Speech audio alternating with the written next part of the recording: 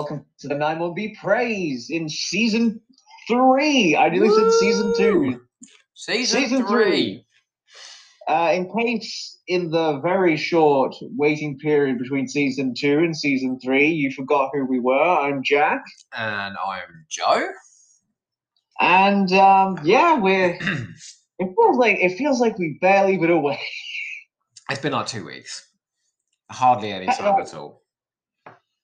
So long since we were talking about A Christmas Carol last Christmas. I think it's only been a week.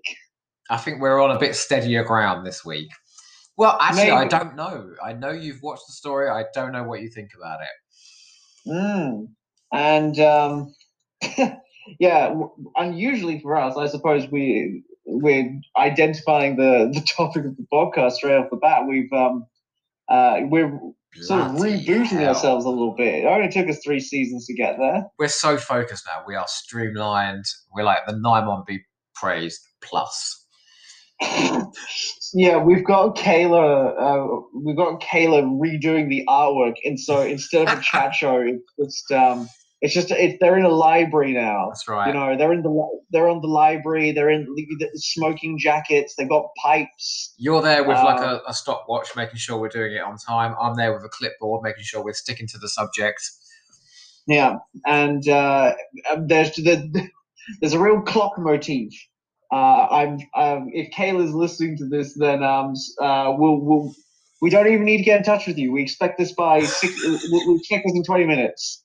I'll tell you what, I put on Facebook yesterday what we were discussing today, and one of the comments on there is the best comment we've ever had, where someone's just put, "So this is the great journey of life." The Nimon Be Praised is the great journey of life. Oh, look at us. Douglas Adams would be so happy that the meaning of life was actually found in this podcast. Oh, we should actually say, because this Douglas Adams episode has now been promised twice.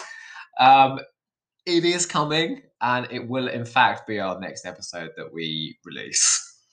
Yeah, I think we basically, I mean, we didn't postpone it, but I think at one point you were just like, we can't open a season with yet another Graham Williams story. In fact, we're going into an era that we've never touched on. How in 21 episodes have we never touched on the Troughton era? In case anybody doesn't know, we are going to be talking about Patrick Troughton's debut story, The Power of the Daleks. Absolutely it is astonishing that we can actually talk about the Troughton era. It's mad, isn't it? But it's astonishing, isn't it, that we can actually watch it? It was a very eye-twisting thing to be putting on my TV screen in 2020. There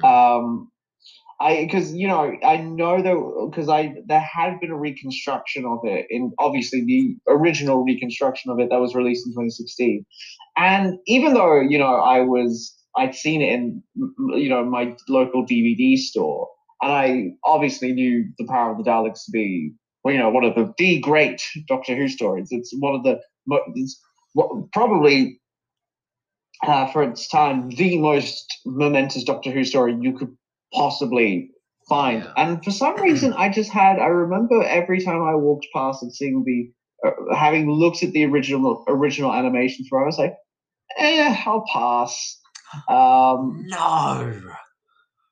I had no real intention of getting the old animated version of it. So in a lot of ways, this was a story I never really anticipated ever watching in my life. Well, do you know how I got mine? I got the special edition this year, but I didn't buy it new because I already had like the original, and then a friend bought me the Blu-ray version.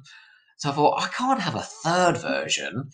And then I went into a second-hand DVD shop the week it was released and found it on the shelf for like £5. I was like, that means someone's bought this and got rid of it in the space of like 4 days since its release. I don't. Yeah, I have no explanation for that. They must have just, I don't know, watched like a bonus feature and then just like, cool, I got what I needed from I this. don't know, especially when the animation in the special edition is so superior to the original. I can't imagine anyone wanted, unless just like you, they were like, "Do you know what? I'll give it a pass." I watched it; it was okay. That, It's that was a real, that was a real rash impulse buy because it wasn't, for me, it wasn't cheap. oh, how much was it in Australia? I'm trying to remember. I threw out the receipt. It was like, I think $30 or something, which is So like then, not. what actually compelled you then to go back and buy it? I think just with this one, because I knew they'd done a special edition. Saw that there were all these bonus features, and I'm a big sucker for bonus features. Me too. I'd heard that they'd redone the animation, and I think when I saw the cover for it, it has a really cool cover. Yeah. I think when I actually saw it, I just stopped and was like, no, I really should pick this up. It is one of the definitive Doctor Who stories. It would be remiss of me not to get it. Well, then, I suppose the obvious question is, now that you've seen it, what did you think? I really quite liked it. I think because I only watched it today. I got home from work and Oh, just wow. binge watched it. We're essentially doing this live then, technically. Pretty much. So this is my. I can't promise any detailed, academic insight into this piece that's still pretty fresh in my head. I can only really give you my first impressions of it. Uh, Possibly a bit of a glib point. I was surprised to realize how many Doctor Who stories subsequently have cribbed on Oh, Power of the totally. Daleks. Yeah, I know. Completely. Victory of the Daleks, I knew in particular had a lot of its DNA with Power of the Daleks in terms of its characterization, in at least in the first kind of leg of the story before it Yeah. all went bank holiday fights with Spitfires in Oh, space and let's not talk about that. multicolored Daleks. Oh my But God.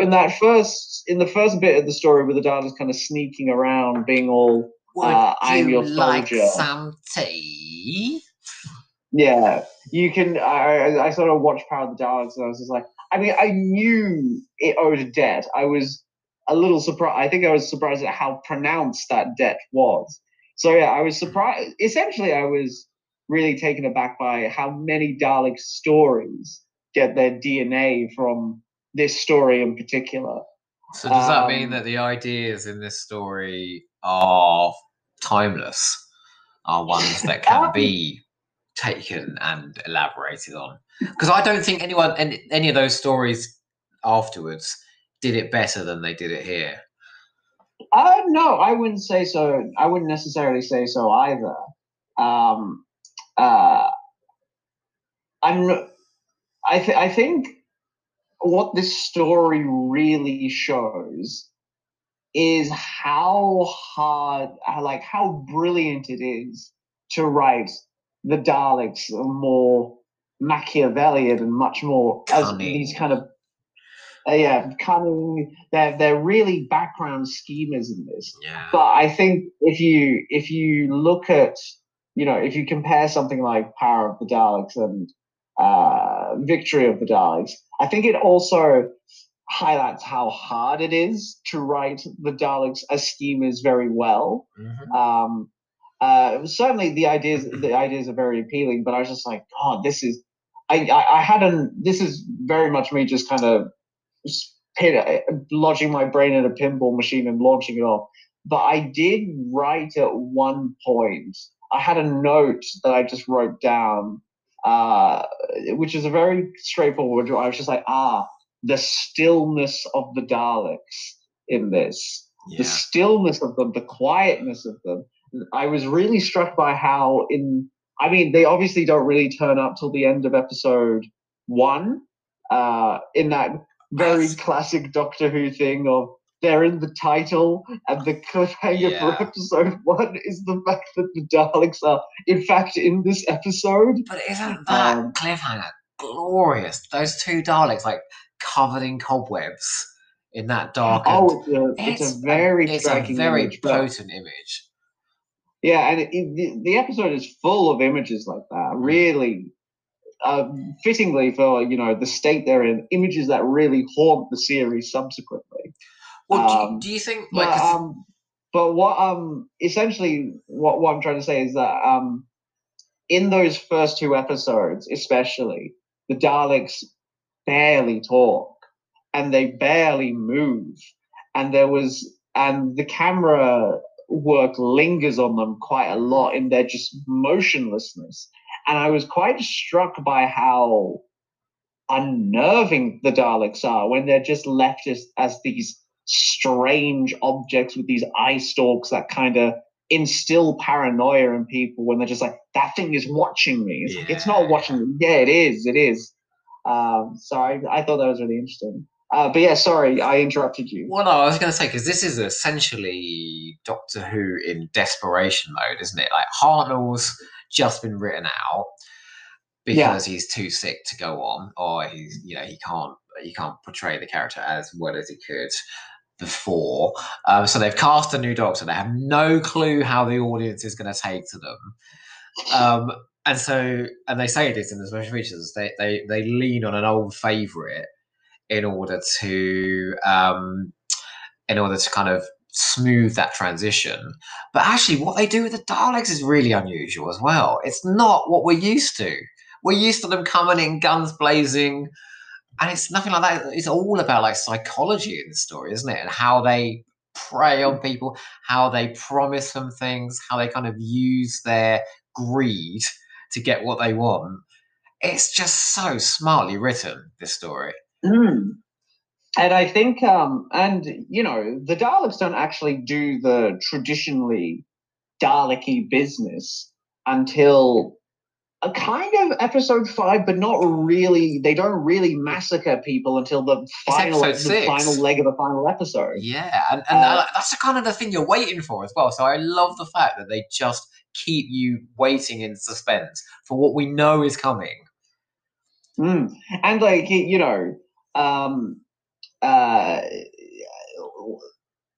in some ways, the anticipation, in the original broadcast, I imagine some of the anticipation wouldn't have entirely been worth it, because obviously a lot of the violence and the massacre happens off screen anyway.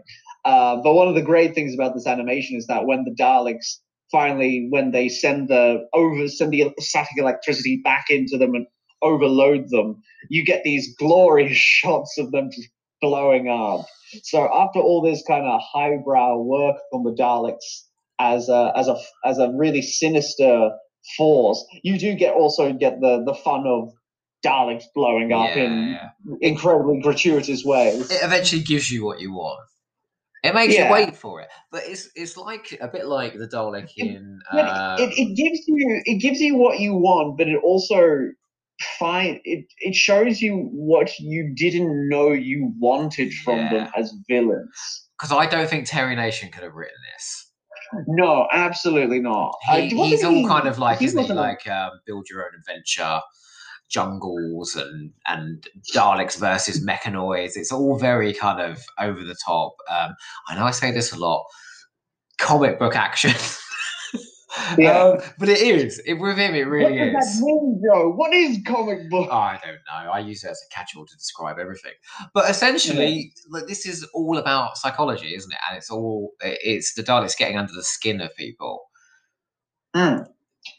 Characterization is not Terry Nation's forte, but it's really strong in this story, even of the Dalek characters. Yeah, the thing I find possibly the most interesting choice they do with the Daleks in this story, for me at least anyway, and I'm sure it's been commented on loads of times, is the fact that for so much of these stories that they don't have their guns. in fact, that for in many instances they actually have to surrender them. To prove that they're trustworthy. That's so clever, because he says, "Why aren't you armed anymore?" And he says, "Well, we don't need." The Dalek actually says, "We don't need guns to help you." Yeah, and at one point they're having to disarm each other, I think, or at least they pretend to have disarmed each other.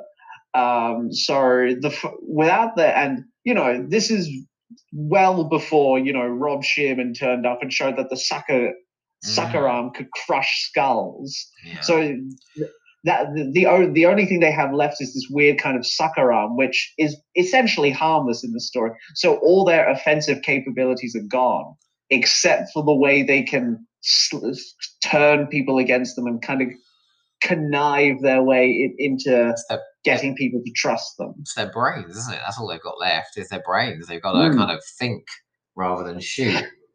And the Doctor does say very early on, and it's the moment the Doctor, I think, really steps out of the shadows for the first time in episode 2, I believe. Yeah, I think in episode 2, where he has that initial confrontation where he's like, one Dalek could end this whole colony. And I was. Do you think it's when the Daleks recognise the Doctor? That's when the audience is sold that that's the Doctor. Well, was that when they? I thought in the animation they kind of look away from Troughton. Oh, is that right? Maybe. I mean, that's a whole other discussion because how they deal with his Doctor in this is so interesting. But let's stick to the Daleks for now, and let's move on to that afterwards. But yeah. In some ways, no. I would say I don't think. The Doctor. I don't think there in the new series sense of the word there isn't a Doctor-defining moment of I am the Doctor and you are the Daleks. But the moment I recognized the character of the Doctor the most was in that first moment where because he's been very impish and very clownish and very quite untrustworthy initially. But the moment he really steps out as the Doctor, at least to me, is when he sees the Daleks for the first time and then steps out and essentially just, after having been so unreliable, is like, no, we need to destroy them. We need to get them out of here. One of them could take down this whole colony. Then I was like, oh yes, this is. See, for me, it was the bit where he lost his shit and he's like, destroy me, shoot me. He's really shouting at it. I think he's at the end of episode 2, and the Dalek's just going, I am your servant. And he's like, they'll destroy you all, and he's really going at it. And that's the first time he kind of really tries to show how kind of terrifying they are. Yeah, but one of the things, with that also quite interesting about the Daleks in this story is that they don't get a free ride throughout this story in the sense that they obviously have something going on and everybody's kind of either takes them at their word or is trying on some level to work out what they're doing. But at various points, the Daleks themselves are thrown spanners in their plans.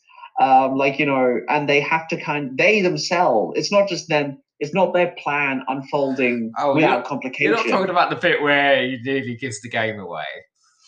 One of the Daleks says something, doesn't he? Where he's like, oh, I meant this. Sorry. Yeah. There are loads of those moments where they're almost quite funny actually, where the Daleks have to correct their own language to make sure they don't.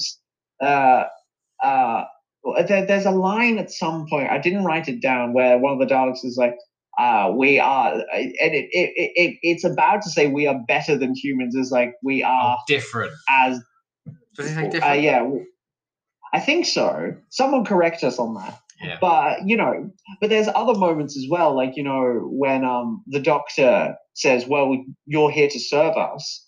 I command you to shut down," and the Dalek has no choice but to shut Oh, down. and then when he goes, he's like, "Yeah, actually, no, you're in charge, so I'm only going to obey your orders instead of Yeah, his." and there's quite a bit of spin involved with the Daleks, and also You know, you know, hmm? you know what's unusual is in all the previous stories, the Daleks are the enemy. So the Doctor doesn't have to convince anybody because they're just going around killing people.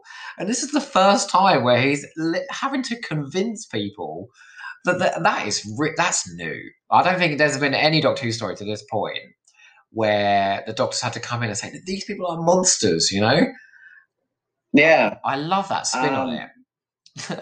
And they're and so ready to exploit them for everything. Reagan wants to exploit them for to take over the colony. The rebels want to exploit them to be their muscle. Lesson wants to exploit them for their scientific secrets. And the Daleks are there rubbing their hands together, going, "Oh yeah, we got you now." and it's one of the things it on top of just making them very for a lot of it there isn't a lot of shouty Dalek stuff. On top, the other thing it does, as opposed to making them very quiet and very still, but is also it's the one of the famous ideas of it, which is it tries to make them seem terrifying by having them act, kind of servile and kind of harmless, and it largely I think it's in the voice, Yeah. because there is something genuinely quite creepy about hearing this very oppressive static, like I am your servant. There is something really unnerving about that. Do you know what the creepiest line is that's done it's really underplayed? Is where he says to one of them, why do human beings kill other human Other beings? human beings, That is yeah. a great line. It's a brilliant line. But you're right, it's Peter Hawkins that does the voice here. Yeah. I think it's one of the best Dalek performances like in the series' run. And interestingly, Nick Briggs said that he based his Daleks on Peter Hawkins's. Oh, you can entirely see why. One of the things I found really interesting in his performance of the Daleks throughout this story is that initially they are quite, they sound quite subdued, they do really lean into the "I am your servant," but unless they're consciously prodded, when the Doctor electrocutes one of them, and it's like you can hear it's like it's trying to fire the gun, isn't it? It's like you can hear the clicking, but there's no gun there. And like there's a moment where it has to kind of calm itself down to keep the plan going, which is I want to kill and shout. I've got to be quiet. Yeah, the hardest thing you could possibly ask of a Dalek. Yeah. But it's like much later on. What I thought was really great about the vocal performance was because they obviously still keep up this pretense that they're servants, even when they're like getting guns. Even when there's like the entire like, army, just up until before the army kind of unleashes onto Vulcan, they're doing it right up until episode 5. Yeah, but as the Daleks get more of a foothold, I found the performance really interesting because there was a point, I can't remember exactly where, but it's when one of the characters, I think what's her name, Janley. Janley, yeah. She I think comes back to their main little sort of incubator or whatever it is, and one of them comes out, and even though it's still playing it as I am your servant, the tone of voice is completely different. It's the voice is we're not your servants, we are the Daleks, we are just saying there's no longer that layer of pretense. There's also like an element of arrogance that comes into the voice as the story goes on. Yeah, And they get a bit absolutely. more pushy with each episode and a bit more insistent until the Mm. last episode where they're just obviously completely in control. Yeah, and it's really interesting to see unfold. And one of the things I think a moment that I found genuinely quite arresting is when the rebels meet, and they introduce the Daleks, and the rebels are quite alarmed. They're like, we don't know when they do the Dalek test the gun, and they're just like, we don't know if this is going to kill anybody. And Janley says, "Test it on me." Oh yeah, and she has no clue, does she? She has no idea whether that gun will kill it or not. And you talk about suspense. That scene is really suspenseful. Oh yeah, and oh, what's his name? He's Jar.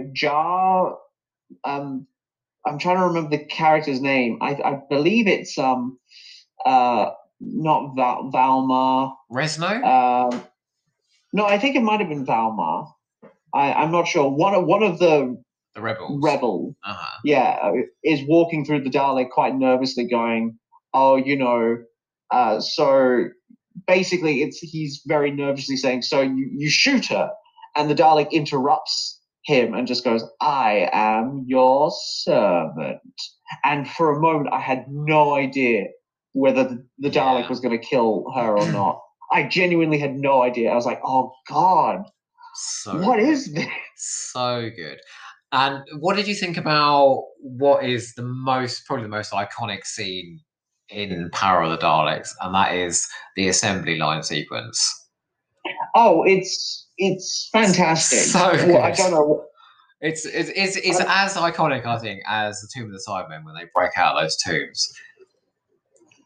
Oh, it absolutely is. Like, there's very little I can really say to do that other people haven't really said about that moment. And pretty much, the animation, it is pretty much frame for frame until the end of the episode with that pullback with those hundreds of that is completely like overdone compared to what the original looked like.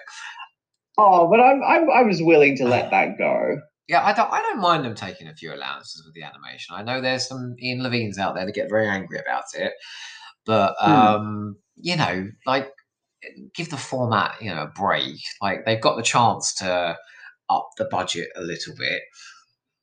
Yeah, I didn't see any problem with it, and they've done that subsequently anyway. Like, they've redesigned the Macra. They're essentially giving you the show that they would have done had they the money and the time at the time. Yeah, aren't they? Oh, it's true to the spirit and the ambition of what they were going for. Ironically, I think it's funny to me because obviously the animation reflects what they were going for, somewhat more if they had more money, which I find really funny because this is obviously an animation that is also on quite a tight budget as well. But I think on the whole, it's extremely faithful. I fast forwarded through the telesnaps afterwards, and absolutely you can see that they are 95% faithful to the original. Particularly the character models as well. Yeah. Mind you, I find like the character models are slightly more stilted compared to the Daleks. The Daleks move just really fluidly. There are some moments, very forgivable, where the Daleks are moving in because pretty sure they must have been animated separately, and they have different animation builds. But there are moments where Patrick Troughton might be staring at one and one's rotating around, and you can clearly tell the Dalek is in 3 dimensions and the Doctor is in 2 dimensions. So there's a bit of that, but for the most part, they cover that up quite seamlessly. Really lucky this thing exists in any form. So, and we're incredibly lucky as well that the people who did the original version felt like they had to go back and do it better. Again. Yeah. And give us a better version of the power of the Daleks. And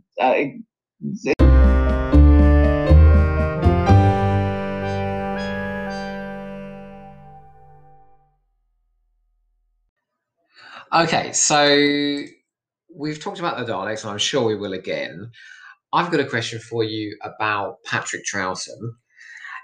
Yeah. Can you see a nervous actor here who's not quite found his groove, or do you think from the off he's got his Doctor like spot on and sort of the template of what continued for the next 3 years? That's an interesting question, and in so many ways, it's such a hard one to answer with an animated reconstruction of his first episode. But the good thing about Patrick Troughton is that he has an incredibly expressive voice. So you very much get a sense of his performance from his voice. I See, I don't think he's quite there in this story. Like, obviously he's there. I think it's sort of the Moonbase, the Macra Terror, where that kind of model of Troughton's Doctor really forms. And until that point, he's playing about with it, he's having fun with it. He doesn't seem quite as cheeky. In fact, I thought he seemed really sinister in the first episode. Oh no, he is. He's absolutely very. I think in answer to your question, I didn't necessarily get much of a sense of nervousness, as in like lack of certainty. However, I did get an immense sense of experimentation. Yeah, let's see where this goes. Yeah, so the Doctor throughout the story is doing. There are so many different things that Troughton is doing in his performance. There's obviously a lot of comedy in there. There's a lot of and in terms of comedy, it's a lot of clown comedy. Yeah. A lot of buffoonery. But don't you think it's odd that they don't try? The writer does not try and reassure the audience at all that this is the Doctor for quite a few episodes. No, in fact, they actively go out of their way to imply that Patrick Troughton is an imposter of William Hartnell. And even the companions are unconvinced. The companions are like, "Oh, Doctor, or whoever you are." Well, the thing I found particularly strange is that with Ben and Polly is that I mean Ben is unsure throughout. He's consistently like, I'm not sure if you're the Doctor or not. But Polly is so consistently like, no, this man is the Doctor. I mean, they did see him change from one person to another. Yeah, but with Polly, I mean, yes, they do see the transformation, but in fairness, they have no idea what's just happened. That could be anything. It could be a body swap. I think when they did a version of that kind of scene with the Children in Need special with David Tennant and Billy Piper. That was a funny way. I said Billy Piper. But when they did Born Again or whatever it was, I think at one point Rose does go, "Is this like? Are you like a Slovene or something?" And to be fair to the audience, they've been finding excuses to write out Hartnell for at least a year. Like in the Celestial Toymaker, he's written out completely, and he's just a hand. And originally that was going to be like the regeneration story, as in when he rematerialized, he was just going to be in a different guise. Yeah, but so yeah, there is reason for doubt, I think. I just found it so weird that Polly is so doggedly, no, you are the Doctor. And the Doctor does nothing to reassure her. She's like actively trying to build the case that you are the Doctor, just in a different body. And it's like he deliberately undermines it. Yeah. Like he keeps going around referring to the Doctor. He refers to himself in the third person I know. for so long. It's like, these must be the Doctor's belongings, but you are the Doctor, and he just kind of smiles. But you know what? I found like Ben like violently stubborn in the other direction as well, like aggressively Mm. so. You know, I'm not sure if he's incredibly likable in the first couple of episodes of this. I mean, to be honest, there was definitely a time whilst I was watching this where I just wrote the note Ben and Polly suck. I was just like, You know, is it a bit in the episode 1 where it's just like, "Oh, you've been renewed, have ya?" I was like, yeah. "Well, clearly, yeah, you just saw it because." I mean, in fairness, one of the details I really love that they kept because it's so inexplicable is the fact that Patrick Troughton, his clothes regenerate as well. Yeah. Like William Hartnell's costume, like clothes, just disappear. He doesn't change into it. That first episode, I must say, having talked a bit about the animation, I think the first episode, the first leg of this in the TARDIS, is a scene where the story suffers the most from being an animation. Yeah. So as soon as it goes onto the surface of Vulcan, they're able to do more interesting things, aren't they? Yeah, and it's no fault of theirs because I don't think any footage of Patrick Troughton's first moments survive at all. There's a few stills, but I think that's it. Yeah, the stuff of him like sitting on the floor and all that kind of stuff. But I think it's like no fault of theirs. But that first episode, I remember I attempted to watch it not too long ago, before I sat down and watched it in full now. And I remember kind of struggling with those initial TARDIS scenes. Just not literally just because so much of the initial scene in the TARDIS, I feel, depends on being able to see Patrick Troughton.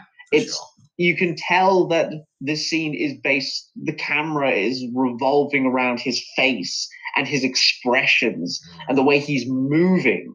And there are so many shots in that initial scene where you can hear like footsteps moving, but nothing will be happening on the picture. And you just can't get like the subtleties in the face in the animation that he would have brought in the performance that you can see in any like live action Patrick Troughton story.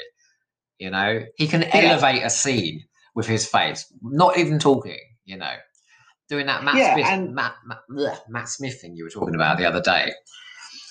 Doing some of his best work when he's silent. Sorry, go on. And I would like to say again that initial scene, there's like no fault. That it's a hard scene to animate because firstly, they don't have they're not Pixar or anything. They can't like do this like highly detailed rendering of how Patrick Troughton might, be expressive. But they also don't have any footage to really work out how that scene was staged and how the camera moved. So they're essentially going in blind. So it's no fault of their skill or their production. It's just that scene is essentially built around Patrick Troughton's face, and you can tell, and you hear it in the voice, but the animation just can't quite add up to that. Capture that. But what he's trying to do. Like you say, once you get onto Vulcan, it is a completely different story. Yeah, and I think as well, for some reason, I really feel like black and white works in animation with like lots of silhouettes and shadows. There's one shot where Polly's in the silhouette in a doorway. It's really moody. The scenes inside the shuttle with the Daleks and the cobweb, the whole sequence on the production line, like they certainly have plenty of opportunities to show their stuff after those initial TARDIS scenes. It's once they get into the facility, once the Daleks show up, that I think they're really able to stretch out their wings. Did you notice that Ben and Polly both had a holiday in this? No, of course not. Polly's kidnapped for most of the story. Polly gets 2 episodes off where she's kidnapped, and then Ben gets episode 5 off, and then just turns up again in the last episode. But do you know what? I really feel like there's enough happening that it doesn't really matter so much. It's not one of those episodes where you go, well, where the hell are they? I Yeah, I would agree. Although I'm not sure if that's because I just was deeply uninvested in their characters. Oh, see, they're really popular, Ben and Polly. That surprises me. I don't. I mean, it's probably because this is the first Ben and Polly story I've seen, and I didn't really learn anything about them. That's fair enough. So I'm sure they might be better elsewhere. I know you're quite fond of them. Yeah, I don't think they're the best Troughton companions, but I actually think they work really well with Hartnell. Yeah. I, the Cockney accent, I think from time to time, would be a bit much because sometimes you go from these scenes between the governor and the deputy governor speaking, and what's going on around here? And Polly's awfully, isn't she? Sometimes. What's that? Polly's got Polly's awfully posh, and Ben's a right old Cockney, isn't he? Yeah, and I'll be like, what are the Daleks doing? What are we going to do about them? And then you get Polly saying, oh, I don't know, Ben. I think we should ask the doctor. But I feel like we're missing out on one very important thing about Polly and Ben. But that we are missing in the animation how bloody hot they both are. And if you can actually see them moving. I knew you were going to say this. I knew it. Who cares what they're saying? They're gorgeous. You add Jamie to that mix, and that is a hot TARDIS. I'm telling you. And then you've got no doubt Patrick Troughton in there just going, oh yes, look at all these attractive people. They can do the attractive people things. I can be in the background and do all this weird stuff. Patrick Troughton was a serial bigamist. He got more action than all of them put together. Yeah, well, you're right. This is true. I think I read Charm goes a long way, Jack. Trust me. Charm goes a long way. I'm with someone like Patrick Troughton who has it in buckets. Yeah. But yeah, going back to the Doctor. I don't know but it's this weird thing where because I was talking about how I think he's experimenting a lot in this.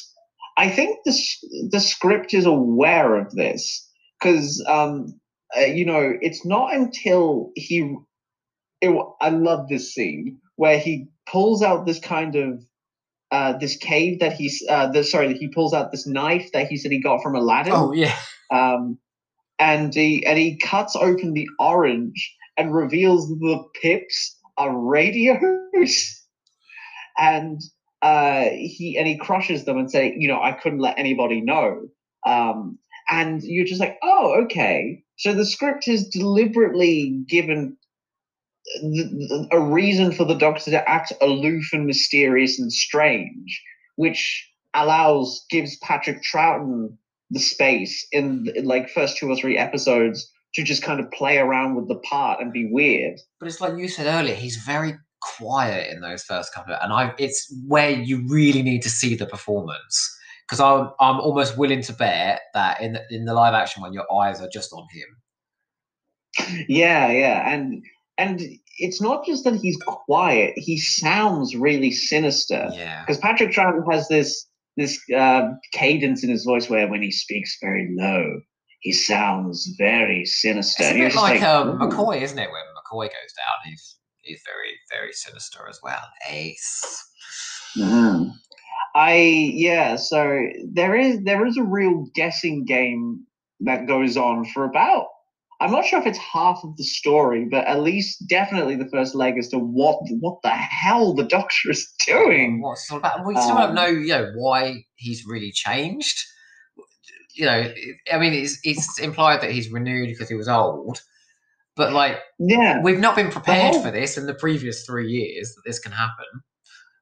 Yeah, and obviously, the concept of regeneration, not only did it not really exist before it was needed in the 10th planet, there was no precedent for it before in the show, but also the idea of regeneration as we currently understand it doesn't exist in the story either. I mean, for all we know, this was just supposed to happen once, only the fact that they decided to keep the show going after Troughton, that then this became a repetitive theme. Yeah, and as many people have pointed out, it's not until John Pertwee that it's identified as a Mm, regeneration. Until then, yeah, even when Troughton changes, it's they describe the Time Lords describe it as a change of appearance, yeah. and it's so we don't actually see regeneration as a biological process that the Doctor can do until the end of Pertwee's time, really. Do you know what? Do you know Um, what I found especially interesting about Troughton in this? Though, is how they tried to deliberately differentiate him from Hartnell. Because Hartnell in this story would have been an authority figure. He would have been making them listen. He wouldn't have shut up until they listened. mm, He wouldn't have been this sinister guy in the background, trying to meddle about with the equipment and destroy the dots. He certainly would. I don't think there would have been a massacre at the end of a Hartnell story. And I don't think mhm. he would have saved the day by blowing them all up either. There's something very mischievous and Troughton esque about how he causes total bloody carnage and then just Mm. skips off very quietly. Hartnell would have Yeah. been there, clutching his lapels, going, "Oh, I saved the day! Aren't I wonderful? Ha ha!" Oh, my boy. Yeah. So Um, they really are stressing how different he is. Also, in the TARDIS in the beginning, he's like the Doctor never goes out without doing a check on the environment. There's just oh, yeah. lots of moments like that where they're kind of pointing out how different he is. It's not a safe watch, is it? At all. No. No, not And safe. What's the word? Reassuring. Hartnell's Who was very reassuring because he was there. Whereas now, you don't trust the Doctor. yeah. And again, in that first episode, you can't because, a man is shot right in front of him and he literally just takes the bat. He just takes his pin off his Yeah, lapels and just puts it on him. that is great as well, though, But isn't it? The fact that he is an imposter throughout, because you're waiting for that mm, penny to drop as well. but it sets up the Doctor to be an imposter on multiple fronts because he's set up to be an imposter as the Doctor himself, but he's also set up to be the actual Earth Examiner imposter, which he actually is. He is completely an imposter.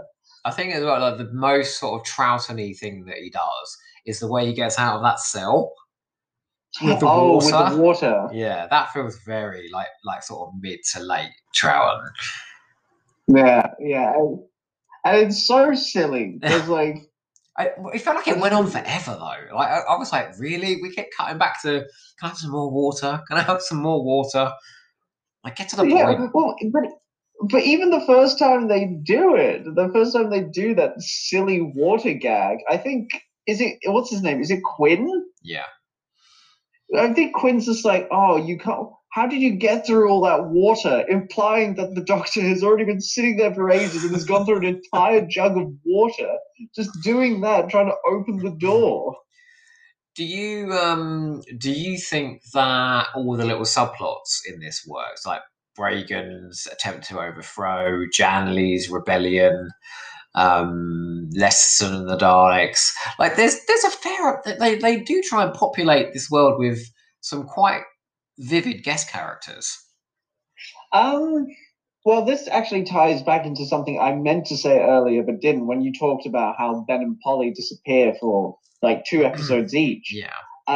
It's part of the reason it's not also aside from me being flippant about their characters. Mm. Um, part of the reason why it's not that noticeable is because there's so much other plot going on with all the other dynamics in the colony.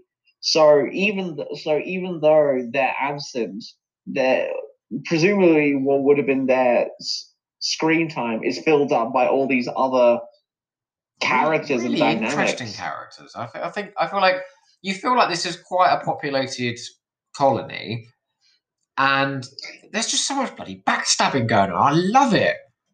Yeah, I think, however, at least for me personally, um, so I struggle with six parters a lot.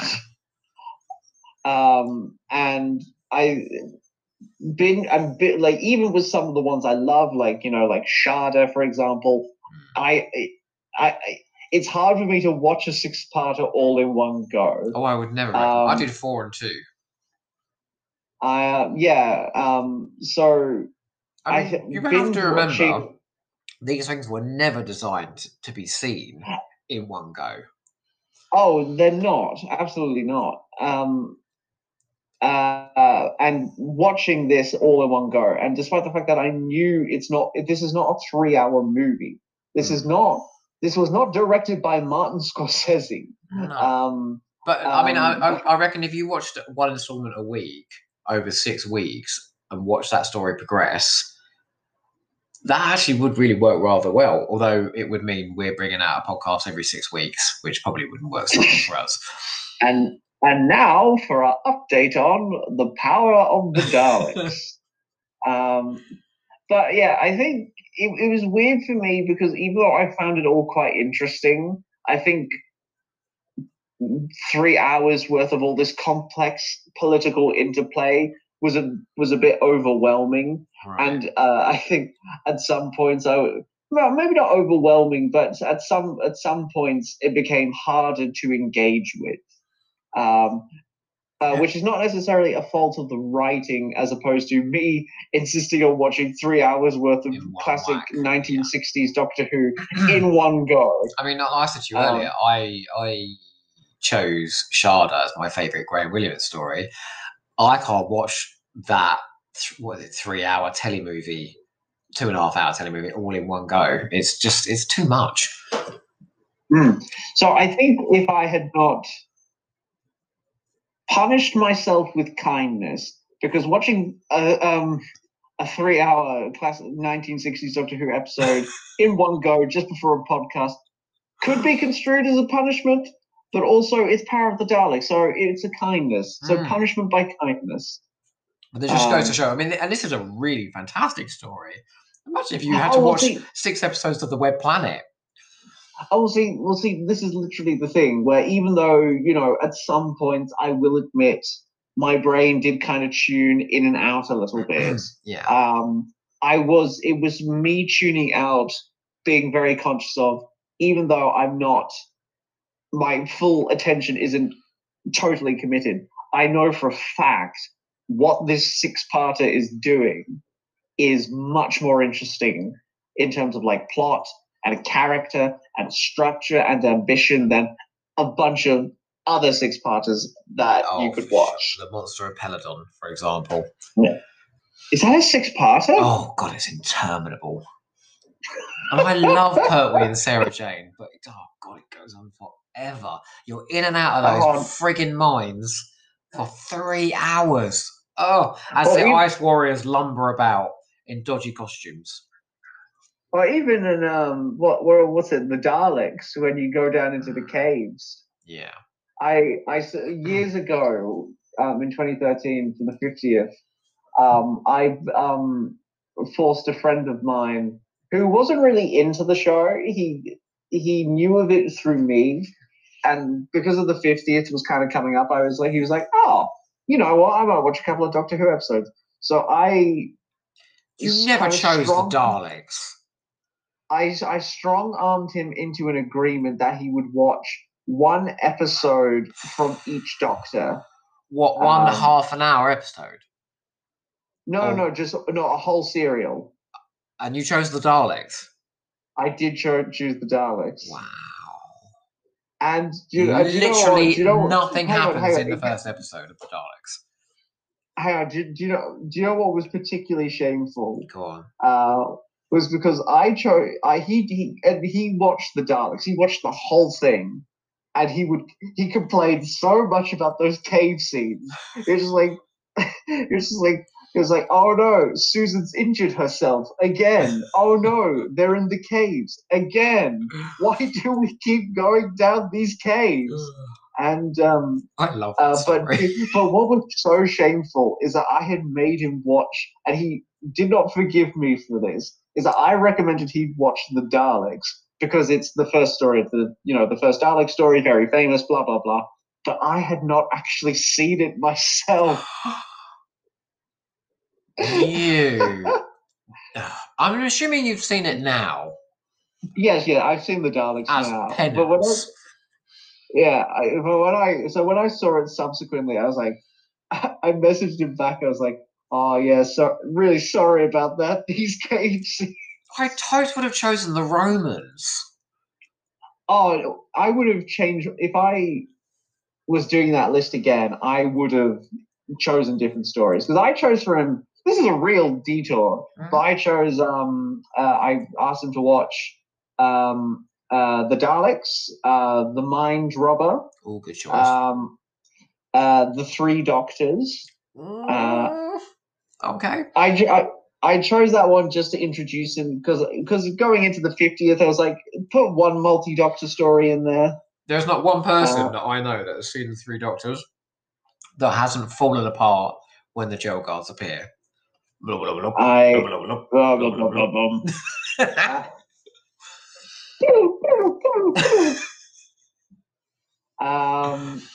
Unit the has Three jumped the Doctors. shark. Then I chose Pyramids of Mars. That's a safe choice. I'm not sure I would have gone with Pyramids of Mars if I did that list again, but good choice. Caves of Androzani. Very safe choice. Revelation of the Daleks. Makes sense. Remembrance of the Daleks. Oh, okay. You go for all the big hitters of the 80s. Yeah, TV movie, and I can't remember what I chose for the new series Doctors. It kind of matters less then, but those were the classic ones. I'll tell you what. Going back to the 6-part format, I think this is one story though where if you don't watch it all in one lump, it does have momentum. It does build. It uses that structure well. It advances the plots at a fair lick. It has satisfying set pieces along the way. There are 6-parters which just drag terribly. Oh, and I feel like I should disclose this. Like, what's the cliffhanger in episode 3? Is it we will have our power? We will have our power. Oh, that's 4.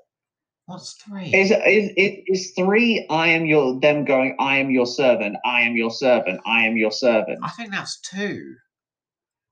What the hell is the cliffhanger to episode 3? Well, maybe I'm referring to episode 2, but no, I think it is we will have our power because episode 4 is the production line. I've checked the plot synopsis, and it is we will get our power. Okay. But I suppose actually I know what I meant now. Going into episode 3, which would put this traditionally at the tail end of a normal classic Doctor Who story. I was like, I very vividly remember thinking not too long ago that even though this is we're approaching 2 hours, it doesn't feel like it's continuing without having enough steam in the tank, Yeah. In fact, you can point at the Daleks and say, as a sharp contrast, the Daleks probably should have ended where they get out of the Dalek city at the end of episode 4, and it's like, oh my god, the fluid link. We've got to go back to the city for another 3 episodes, and we'll take 2 episodes trying to get there. Yeah, that feels like elongating a serial beyond its natural life, whereas this feels like a narrative that progresses quite nicely throughout. Yeah, and you can trace that very, very much with the Daleks themselves, because it's one of the really good things about the structure of this story, which is that you literally from where they start to where they end, you see them coming into their power, you might say. Well, I mean, it is a pun, isn't it? It is a play on words. Yeah, do you know that title? That title really got me because I was like, oh yes, the power of the Daleks because they're so powerful, they're so evil. I was like, no, it is literally the power of the hey, it's better than the Big Finish story, the light at the end, which is literally the light at the end of the console. That's true. But God, the moment where I realized, no, this is literally the story of the Daleks just getting more static electricity. Well, I mean, it's supposed to be both, isn't it? It's Yeah. like, Oh, it is both. But it was just for me really delightful when I realized it wasn't just a metaphor for how evil they were. It's also just literally, it's a literal description of.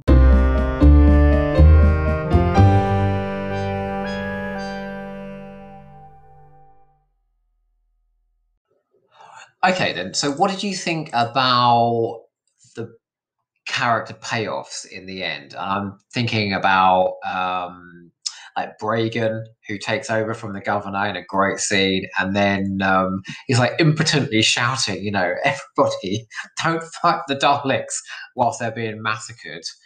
And like Lesterton, who goes completely insane by the end of the story. In fact, so insane that he becomes a Dalek. Yeah. When he ends up literally going, oh, they are the superior species. Homo sapiens have been replaced. I am your servant. Yeah, it was very creepy. It was creepy, and it's really funny as well. That's quite a hard mix to pull off. Again, one of those moments where you wish you could see the original recording. Yeah. I mean, that's a good guest part, though, isn't it, Lesterton? He gets a lot to do in this. Initially, because, I think that's one of the things I really like about all these characters is that they all undergo some kind of reversal, or their place in the story shifts constantly. Not just in terms of where their allegiances lie necessarily. Well, there's that as well, but also the amount of power all of them have in the story. It's constant. Like there is no sense of who's in control here. Stability at all. The poor citizens of Vulcan. This is like a revolving kind of power contest, isn't it? Yeah. I really feel sorry for the governor though when he comes back and he's like, get out of my chair like that, and then he just puts the gun in and shoots him down. And I was one of the things I was really shocked about, and I don't know if this is in the original story that we've lost, but that tracking shot they do of all the dead people in the colony. Yeah, no, it is. That's in the original. Oh my God, that's really graphic. I don't know if they animated it, but in the original, there is a woman clutching a baby running through like the corridors who gets mowed down. Her and the baby. It's really wow. Yeah. And do you know what? I found quite interesting on the special features. I didn't realise this because obviously it's animated, but the last episode was all done on film because it was because it was a special effects heavy episode. They decided to do the whole thing on film so they could edit it easier. So it would have looked, that massacre would have looked amazing. What a shame. What a shame. Thank God they did it. But it is brutal, that last episode, isn't it? It is. Sorry, what was your original question exactly? So how did you feel like those characters were paid off? Yes, I do. I think, like I was saying, they all undergo such strange and interesting shifts in power, in stature, that a lot of them, I especially love what's his name, Bragan, because he's so arrogant and then he's so impotent at the end. Yeah. Oh yeah, and just before that shot of all the bodies, he's like desperately dialing. I was like, why isn't anybody responding? Because they're all dead, and you allowed it to happen. But even the governor, who is a very well-meaning man, but he's a bit he's a bit stubborn. He obstructs things quite a lot. he's way too enamored with the Daleks when they're introduced. Yeah, well, they all Um, are, aren't they? They've all got that gold in their eyes. They can see how they can use and abuse mm, these creatures. um, Hey, did you recognise who and Bragan was? as in the actor. Yeah, No, I can't say I did. you can kind of tell from the anime. It's Marcus Scarman from Pyramids of Mars. Oh, is it? Oh, is it? Yeah, and you can even hear it in the voice as well when you kind of go looking.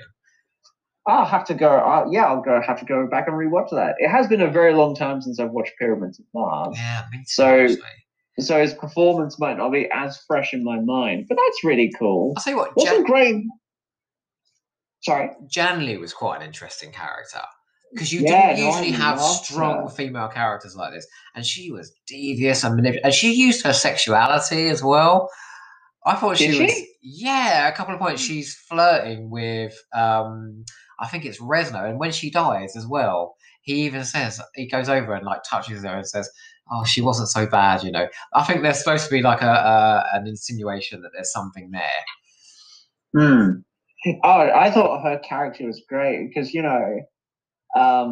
because she's implied to be, she's not the leader of the resistance or the rebels, but she's certainly the sort of go between for a lot of the action, and she drives a lot of the action in the story. Yeah. Which I thought was really interesting for a female part in a 1960s television show. You wouldn't necessarily expect that for the time. Not at And all. there's a lot of depth to her and a lot of ambiguity in all of her choices. Particularly, when she with the oh god, it's really horrible to describe, with the lab assistant Resno, Oh, yeah, who yeah, get yeah. who gets shot by the Dalek, and she disposes of him in the swamp, but But doesn't doesn't tell say to Lesserson, does she? Yeah. until when she does, and Oh, yeah, she uses it, doesn't she, at a moment where she needs him to be weak. yeah, and she once she tells him that information, she blackmails him with it. And there's a wonderful scene as well between her and Bragan once the killing started, where Oh he's like, yeah. you and me, we could. And she's like, okay, this has gone too far now. I think she realizes that she's made a mistake at this point. Mm. I am. But even Essentially, that this is scene, like a drama that's playing out that the Doctor and his companions are just visiting, aren't they? Because the companions are pretty irrelevant, and the Doctor's in the shadows. So essentially, this is like, I don't know, not Doctor Who. It's the Adventures of Vulcan. yeah. Well, I'd say Doctor Who with a big question mark over it in dropping in on the Adventures of Vulcan, and the Daleks are there.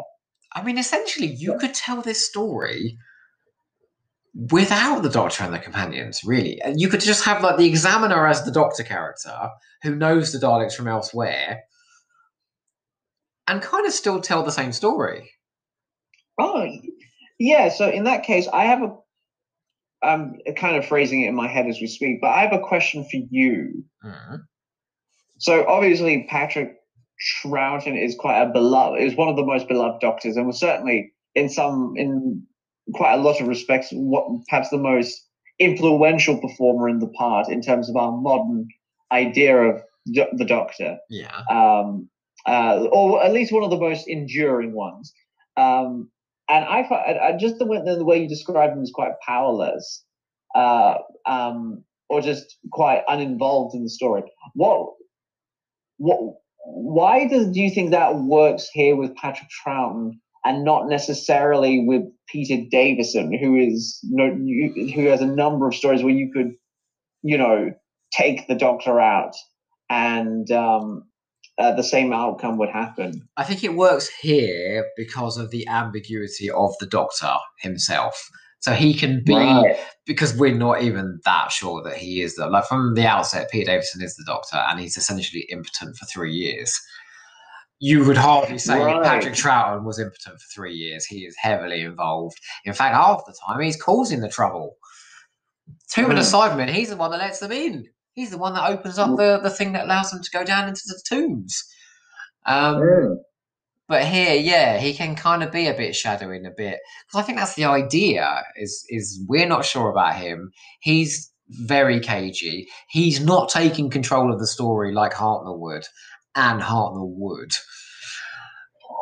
But he takes control of it in a different way, doesn't he? It's just the modus operandi is just not what we're used to. It's I mean, that thing you were talking he's about trying to convince context. them, but they're not listening. They probably would have listened to Hartnell.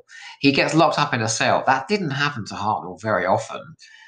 And at the end, he kind of Oh, and if Arnold got stuck in a cell, he wouldn't sit there like,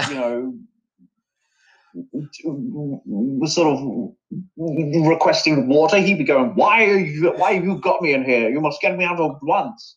As opposed to, can I have some more water, please? What does he say in the gunfires? People keep giving me guns, and I do wish they wouldn't. Oh, that's great. Yeah, so I think this isn't the model for Troughton. So, and because that is what they're trying to achieve here, to cast doubt, to not give him a dominant role in the story, kind of makes sense. But pretty much from this point on, he does take a dominant role in the story. So maybe it could only work here. Right, especially in the context of the first regeneration as well. I've got a question for you. Cool, go for it. I have another one lined up for you as well. Well, it's kind of veering a little bit away from Power of the Daleks, but how do you think this story fares in comparison to other Doctor First stories? Not First Doctor stories, Doctor First stories. You've seen them all, haven't you? I've seen the first episode of An Unearthly Child. I haven't seen the full thing, but I have seen the most famous episode, the essential part. Yeah. I have obviously seen Power of the Daleks. I have seen Spearhead from Space. I haven't actually seen Robot. I haven't seen Robot. Oh wow! Okay, that's probably what we should visit. Yeah, you'll love that. Haven't seen Robot. You've seen Castrovalva. I have seen Castrovalva, but that's so long ago. I must have been like 9 or something when I saw it for some reason. If you tell me you've seen The Twin Dilemma and you haven't seen Robot, I am telling you that I've seen The Twin Dilemma, but haven't seen Robot. Good grief! But you've seen Time in the Rani as well. I know you have. I've seen Time of the Rani. Obviously, I've seen the Paul McGann TV movie. And then after that, I've seen every Doctor Who. So it's only Robot. So I'm not really saying about how they introduced the Doctor so much as the quality of the story. How do you think this fares in comparison to the others? Pretty high. I think first Doctor stories have become this really difficult thing to. I think they're quite difficult to write now because obviously there is a very high expectation on the story to perform well, and the Doctor that you will love for the next 3 or 4 years is there right off the bat. You want to be with that version of the character. At the same time, however, first Doctor stories now have this thing about, it's this weird paradox with them where there's like, we need to see the actor. Come on, we need to see it. We need to There's definitely in the new series. It's a showcase, isn't it? The first episode. Yeah, but at the same time, the first episodes are kind of vehicles for the lead actor to kind of muck around and kind of feel their way into the part a little bit. Or not, as the Christmas Invasion attests. Yeah, so they're kind of meant So it's where the cliche of post regeneration madness comes in, where you're not really seeing their characterization of the Doctor. You're kind of seeing them mucking about for a while, and maybe a hint of what their performance might be. Broadly speaking, that's a generalization. Which are the In ones that, with that post regeneration trauma? I say robot for sure. Castrovalva, Twin Dilemma, and Time of the Rani. Not so much the Christmas invasion. It's like a physical trauma, but it's not like a psychological one, is it? Really? no. Definitely not the Uh, 11th hour because he's on it from the first yeah, scene. it's in that case, it's more the Doctor's body having to keep up with the Doctor's brain. Deep breath, Uh, definitely. He's yeah. bananas for the first half of that. Actually, I have a point to make about this, Go on. but it doesn't answer your question necessarily. The thing that really strikes me about the regeneration in this story is that it's called like I was saying earlier, it's before regeneration as we understood it existed. Yeah. So it's just called the change, the renewal, and the Doctor describes it as being part of the TARDIS. They're really making It's this up as they go along, aren't they? Yeah, But and remember, Susan made up the name TARDIS from the initials. time and relative dimensions, space. Yeah, that's the one. They literally were making this all up. But in some ways, I think this, just in terms of it being a regeneration story, separate from a first episode, I thought it was really good because it made the regeneration seem like a really harrowing process because they don't really go into detail as to what it is that the Doctor's has been through. He can't, like in that first episode, there's those shots of his vision, and the beeping What's he noise. saying? He's going like, slow down, like something crazy is happening in his head.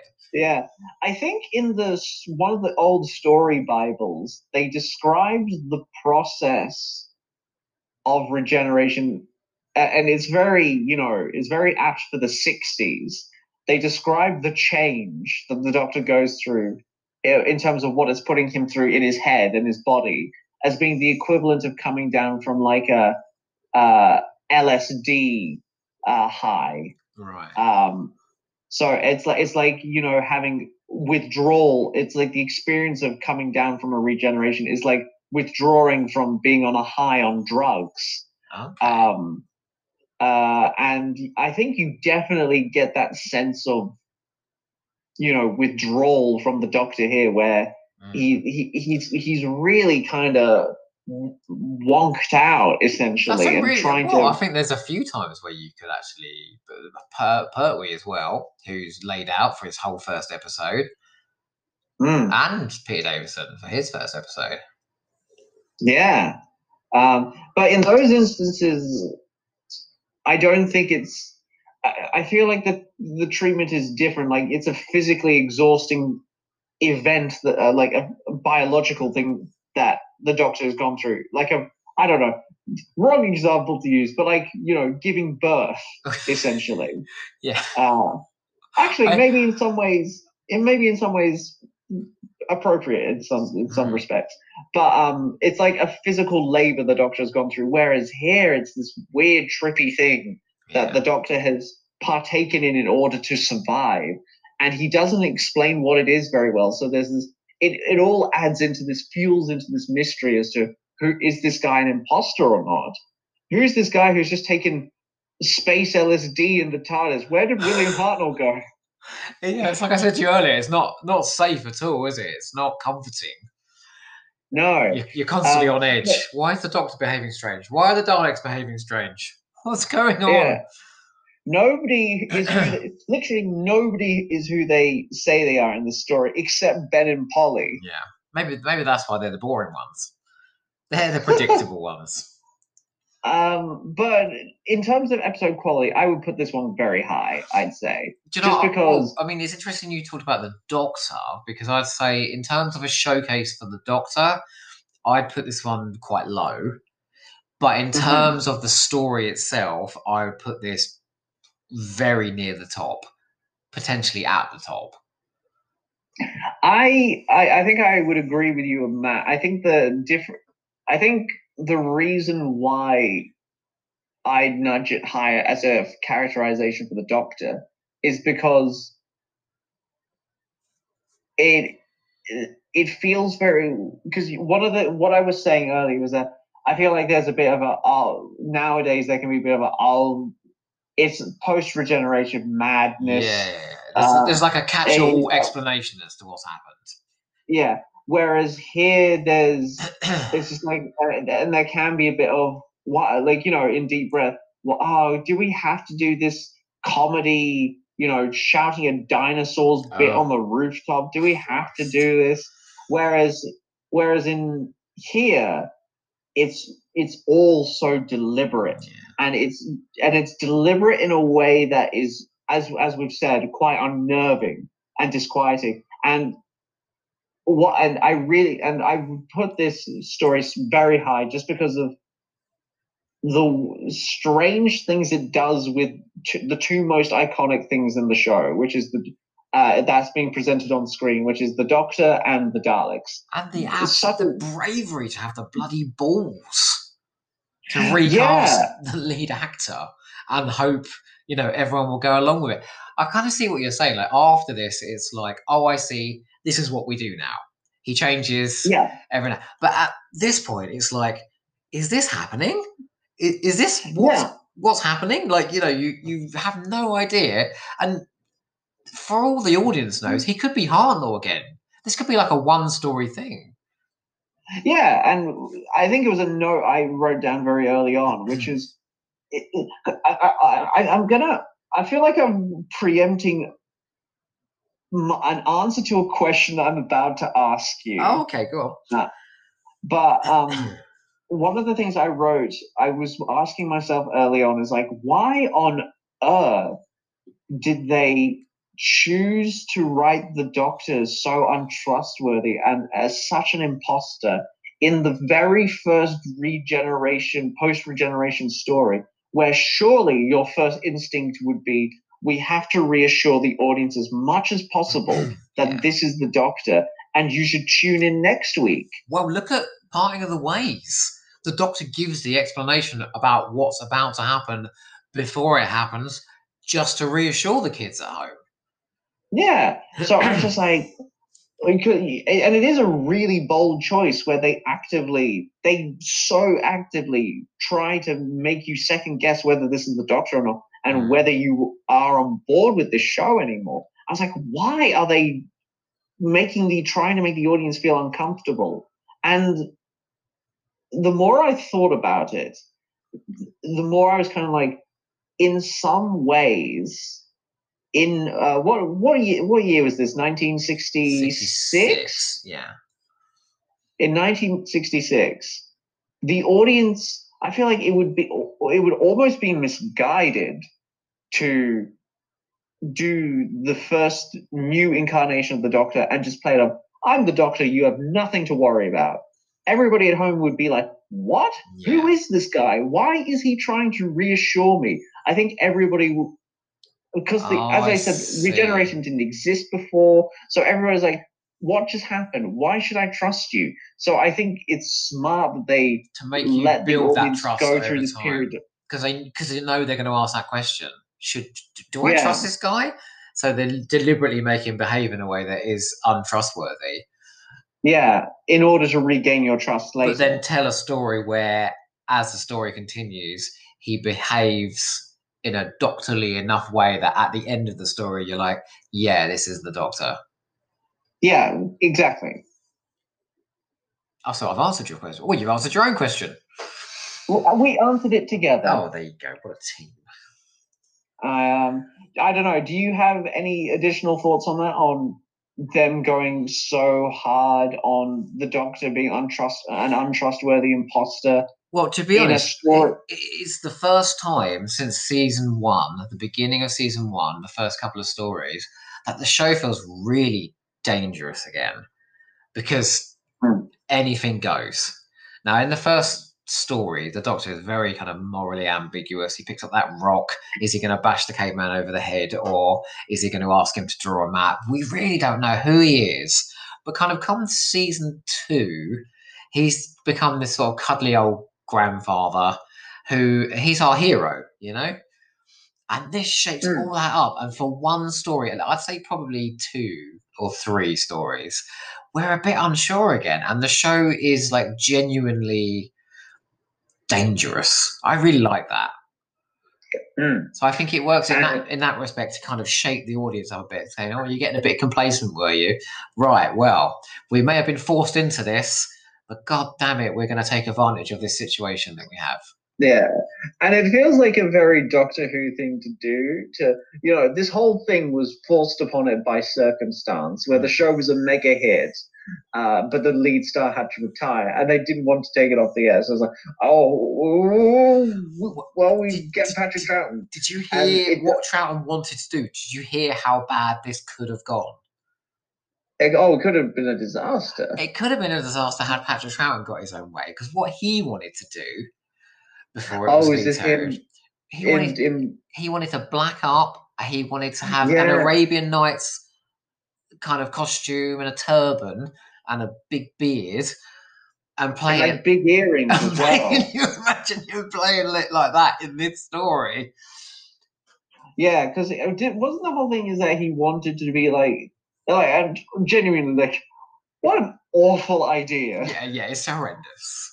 But like, I kind of understood his reasoning when he tried to explain that, which was he didn't want to be recognised as the Doctor. So if he's Yeah, in a disguise, he could then take off the disguise at the end of the part and be Patrick Troughton again and play character parts. yeah. I remember him. I remember the rationale being essentially that he didn't. It's essentially he didn't want to get typecast. Yeah, but Um, it's just so. Oh God, it's just a and terrible it's just idea. like, Patrick, there are ways of avoiding being typecast without being. Have you ever seen Time Flight? No, I haven't. So the Master in Time Flight is dressed up as an Arabian Nights sort of character who goes around going "Sharam, shalom, shalom, poppadoms, onion bhajis." No, he doesn't quite say that. I was going to say that's an odd thing for the Master to say. What else happens in Time Flight? But that's essentially what Troughton wanted to do. And I'm like, okay, well, it didn't really work there. It definitely wouldn't have Yeah. worked here. I think that's why I feel like the compromise. Well, I'm not sure if it's a compromise at all. I think the they let Patrick Troughton wear a lot of literal different hats Yes. instead, which I think I gave him a new endearing. catchphrase. I would like a hat like that. How does he go on saying that? For about 3 stories, yeah. No. I think before he then just kind of gives up on hats, doesn't he? But Troughton says in the special features in an interview, he goes, so one of the producers like puffing on his pipe, going, "Yes, I think this could go on for another 3 years, but you've got to lose the hat." So that's why it only lasted 2 stories. Yeah, he really likes that battered hat, doesn't he? Mm. Yeah. But what I suppose, what were we originally saying before we got sidetracked by? We were talking about the Troughton other Doctor First stories and kind of how they. No. What was I asking? I was asking you about about the Doctor being an imposter. Oh yeah, about being the risk. Did you have any other thoughts about whether that was the right thing to do? I think, given the impossible situation they were in, the getting in David Whittaker, who had written many, many stories to this point, and actually was heavily involved in the inception of the first series and script edited that series, was a brilliant idea. Bringing the Daleks to see the audience through was a great idea. Keeping Ben and Polly on, because there was talk about them not being kept on, was essential for the transition. And keeping Troughton at arm's length was inspired, as you say, because the audience were definitely going to ask those questions as to whether he was a Doctor or not. I don't think they could have done a better job, if I'm honest. No, I don't. I think I agree. It does. Don't you think it? Sorry to interrupt you. Don't you think it does feel like a very Doctor Who thing, where it has all this change forced upon it, and to disguise the fact that it's had these changes forced upon it, it's like, no, we're gonna change everything now to make it look like it was part of the plan the whole time. We'll just pretend that's how it was all along. Yeah, so the Daleks are going to be back, but they're going to be really shifty this time, and you're not going to know why, because that's part of the plan. But this is essentially like what people complain about in The Timeless Children, about him changing continuity. This is what they were doing here. They were just making it up. There's no sense that he can change his bodies for 3 years.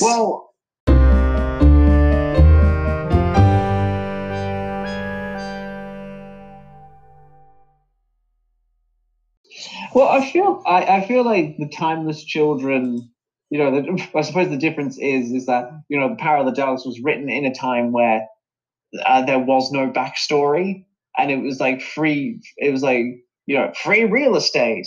Whereas the Timeless Children is rewriting the well-established lore of the series, but so the Timeless Children I don't think is the right example to use here. But it is very true of, say, what Robert Holmes was doing in the late 70s. But do you imagine on the back of this there was like the Not My Doctor Brigade for Patrick Troughton? There wasn't there? He's not my doctor. That's William Hartnell, Yeah.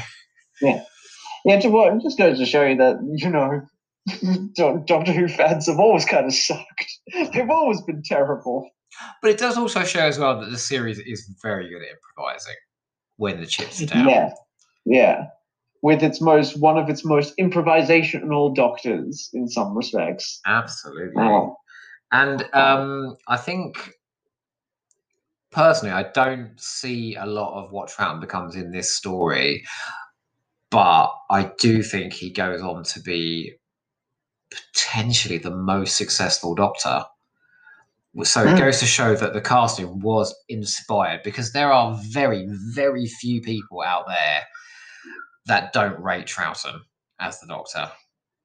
Oh yeah, and even famously now, Matt Smith, who never grew up watching the show, based his version of the Doctor on Troughton, especially. You can really see that in Smith's first series, can't you? That kind of impishness and the cheekiness and the humour. But I feel like every Doctor since Troughton has, in some ways, touched on his characterization specifically. Maybe not Pertwee as much, but certainly when you get to Tom Baker and even I think Colin Baker said that Troughton was his favourite as well. I think if they were all really honest, Troughton's probably all of their favourites. I think Colin Baker definitely at one point said if he had to put his hand on his heart and say who was his favourite Doctor, he would say Patrick Troughton. But then he'd have a little whinge about the fact that he had to say a favourite anything, because he doesn't like that, does he? Does he? No, he had that massive paddy, didn't he? About, who's your favourite Doctor? Because essentially he usually ends up at the bottom of those polls. Oh, yes. Oh, poor Colin. It was undeserved, because I prefer Colin Baker to Patrick Troughton. Colin Baker's my favourite, so I can't say that. But by all accounts, Troughton turned down the role several times. Really? Yes, and they kept phoning him up and they kept offering him more money until he relented. Because I knew he was reluctant. He had reservations about the part. I didn't know he actively refused it. Well, and I don't know how true this is, but I know this has been said, that Hartnell himself said that there's only one person who could take on the role. Oh yes, only one. Oh yes, I think I've heard this quote as But it was well. Patrick There's only Troughton. one man in Britain who can do this, who can take on Doctor Who, And that's and before it's he Patrick knew. Troughton. So that's kind of lovely as well. Yeah, I Okay. know they brought that line in. Did you ever watch An Adventure in Space and Time? Of course I did. Yeah, they bring that line back at the end when it's what's his name, Reese Oh, Reese. it's a dreadful piece of casting. I love Reece Shearsmith. I love all of his work. But he's not anything like Patrick Troughton. Yeah, like, and it's so weird to go from the spot on casting of David Bradley to the completely ludicrous casting of what's Reese. I always forget to pronounce Reece his last name. Shearsmith. Yeah, as Troughton. But they Hello, do bring that line back Dave. at the end where where David Bradley says to him, I told them, there's only one man in Britain who can take over. Oh yes, couldn't they get him? Oh yeah, yeah, that's really funny. That was such a Yeah. that documentary was so lovely, wasn't it? Yeah. Oh, We'll have to. in some ways, that was my favourite thing about the anniversary, and I loved Day of the Doctor. But it broke my heart. That did. Yeah. That was, and there was the Five-ish Doctors as well, which is also Oh, lovely. we were spoiled, weren't we? Well, maybe, and then Time of the Doctor turned up, and everyone was like, "Oh." Well, the fun couldn't last forever. I am. I do have one more question about Power of the Daleks for you, though. Oh yeah, go for it. I was about to ask you a question moving on from Power of the Dog, so Well, ask away. I was just going to say, like, how do you think this rates amongst the Dalek stories? Is it one of the better ones? Oh, surely it has to be right at the top. I think it is the best Dalek story.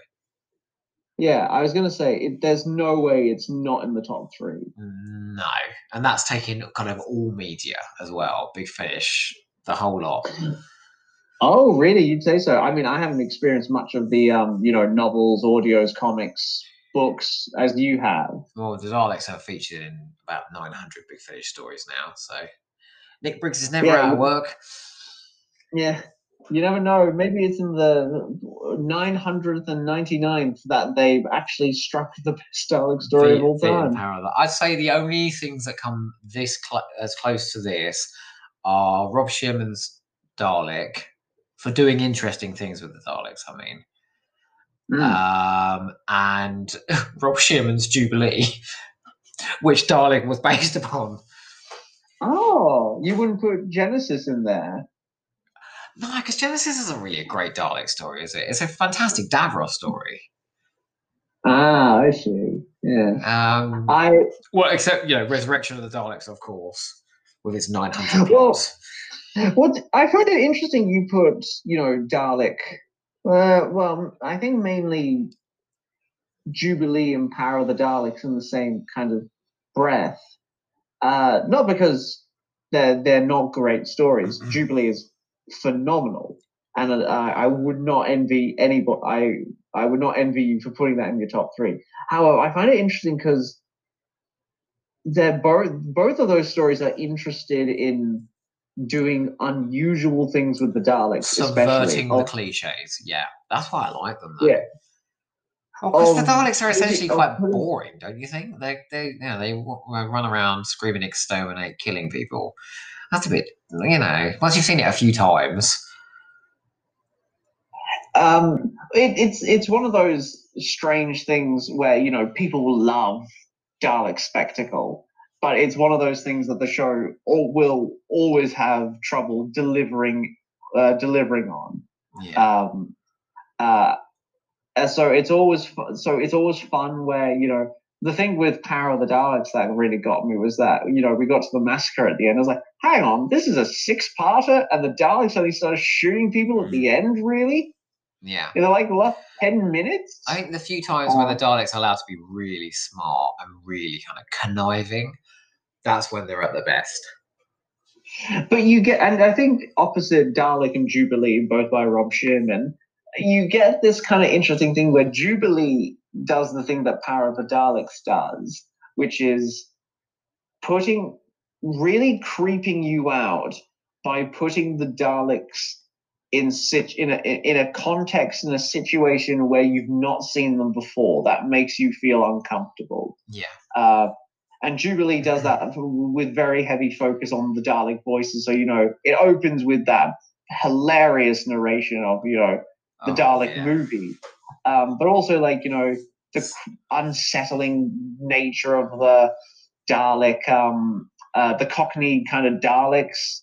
Do you know what's terrifying about Jubilee is how the Daleks have been marketed.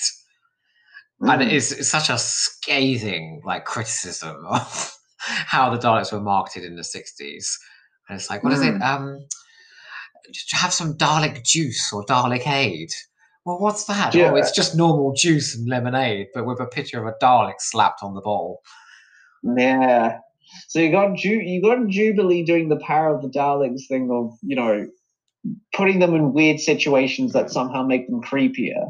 Whereas Dalek, on the other hand, is doing that other thing of leading into how much of a threat one Dalek can be, and how clever they are. But all three involve performance far more than usual with the Daleks. Power of the Daleks, Jubilee, and Dalek. And I think that's what's interesting, is you've got an actor there really giving a Dalek some character. Yeah. And it's, as we've mentioned before, as you mentioned before, Nick Briggs, with who does, it must be said, a phenomenal Dalek voice. Yeah. Yeah, he really does. Didn't you say he based his performance specifically off on this?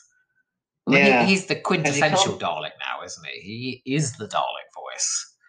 Yeah, I think it's when he started turning up, doing Daleks on quiz shows that you're just like, yeah, this man's got it now. Yeah.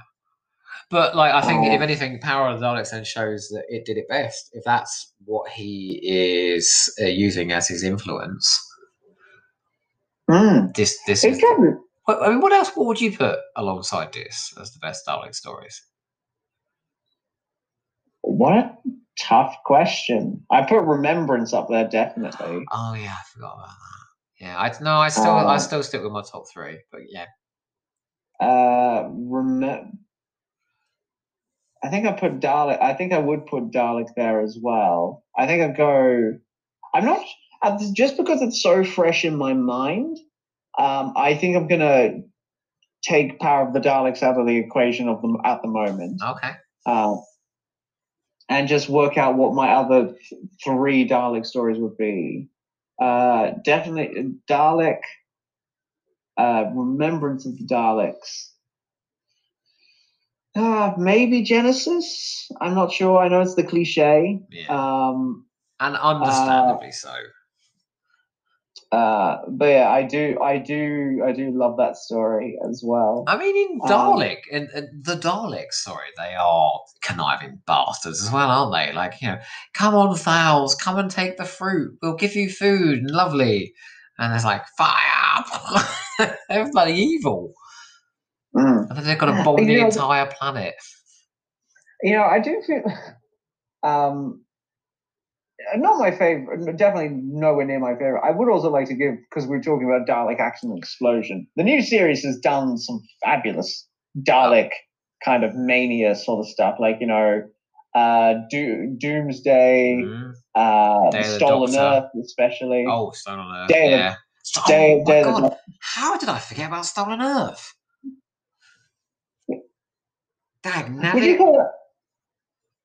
Would you call that necessary? Oh, I was about to say, would you call that a Dalek story? It's you can't not call it a Dalek story. Well, it's kind of like an everything story, isn't it? It's a kitchen sink story. Yeah. But also you got Into the Dalek as well, which has arguably some of the best Dalek action scenes in it. That's very true. And it is trying to do something interesting again with the Daleks. It's trying to look at them in a different way, in a more kind of psychological way. I don't think it's quite as successful as Dalek, but no, absolutely not. I think very few episodes are. Yeah. Do you know what should have been a fantastic Dalek story? Yeah, I think it ended up being somewhere between okay and good. Oh no, sorry, that was a question. What should Oh, do you know what should have been a good Dalek story? what should have been a good Dalek story? Asylum of the Daleks should have been an amazing Dalek story, and I think it's pretty substandard. I haven't. I don't think I've actually. When was the last time I rewatched Asylum? I think at the beginning. It was a couple of years ago now. I think at the beginning of 2017. I was the last time I saw Asylum, and yeah, Asylum is a story that kind of drives me nuts in a way because it has loads of bits of it are so promising. And a fantastic premise. The Dalek Yeah, Asylum, where all the bloody lunatic Daleks end up. That should be so yeah. scary. And it has I mean, once you get past the weird character setups with Amy and Rory Oh, in the middle of a divorce, Christ, yeah. it Off does screen. have a great teaser of the Daleks got that chorus of that enormous chorus of Daleks going "Save the Daleks," Mm. which is great. And of course, there's the at the time the huge mystery as to why Jenna Louise Coleman That's is the best of that story, I think, is that twist. yeah. But it's this weird thing where it has so much promise, but a lot of it's a bit like an overbaked souffle. Souffle, yeah. Exterminate. Yeah. That one's frustrating because there's so many bits in it that I'm just like, these are great, but it does not work. I'm rather keen on Magician's Apprentice and The Witch's Familiar, but I think that's a better Davros story again Yeah. than a Do you know Dalek story. I remember there was a YouTuber who I quite liked in The Witch's Familiar. This is a we're not even talking about Nah, Paradise. we kind of have. Um, there was a YouTuber who I really like who really hates The Witch's Familiar. Oh, can you Because name? and one of the reasons why is because he really do you remember the bit where Missy says it's the whole thing with Clara being unable to say specific words in the Dalek suit. Uh Um, and she says that Missy says that the word it's a very meta joke.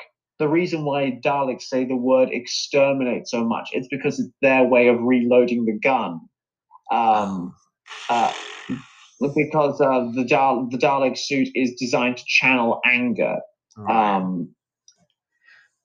And I remember someone taking huge issue with that because Well, I mean, I don't think it's a huge issue, but it's a bit naff. it is, but they took huge issue with that kind of reconceptualization of the Daleks because they said in some ways it turns them into the Cybermen in some regards, channeling their emotions or Right. suppressing it. Uh-huh. Well, actually, no. Missy has a line of Cybermen suppress emotions, Daleks channel it. But essentially, the main point here was that it turns the Daleks' anger from something that because these little bubbling lumps of hate, and it turns their anger into the armor. The armor is what it causes the anger. It's not the Daleks themselves inside the suit, which is the fury. Uh-huh. If does that make sense? Yeah, it does. It does. I don't think it works, but I think it's interesting, I guess. An idea that they threw out there. Well, yeah, but it didn't really stick, did it? It's like the Dalek No, I know. paradigm. They threw it out there, and then, well, Or the Dalek sewers. oh, I mean, is that the worst Dalek story? Victory of the Daleks? I think it might be. Don't you dare say the chase. No, I'm not going to gun after the chase. Victory of the Daleks, I don't know. I'd have to rewatch it, but I feel like there is half of a very good Dalek story in there. Never has an episode started with so much potential and fallen off the deepest, darkest cliff you've ever seen. Because the premise of the Daleks helping Winston Churchill is a fantastic premise. Yeah, they should have stuck with that though. They should have done. And all the it's really popular. And anytime I meet a Doctor Who fan, and I might be hanging out at their house. 9 times out of 10, well, actually 9 times out of 10 is a bit of a overgenerous estimation, but a lot of the time I'll see that Victory of the Dalek merch that was really popular, like the blueprints of the Metatrons, all the To Victory posters. And so it's this weird thing that even though it's a really hated story, the good part of the story has merchandised fantastically.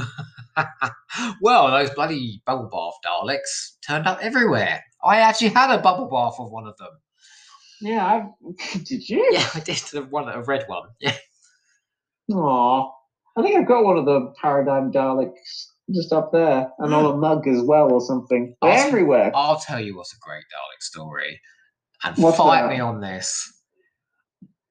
Resolution. I thought you were about to say Resurrection of the Daleks. Resolution. Like, don't say it. He deconstructs a Dalek and puts it back together again. And I think that's a really clever approach of telling a Dalek story.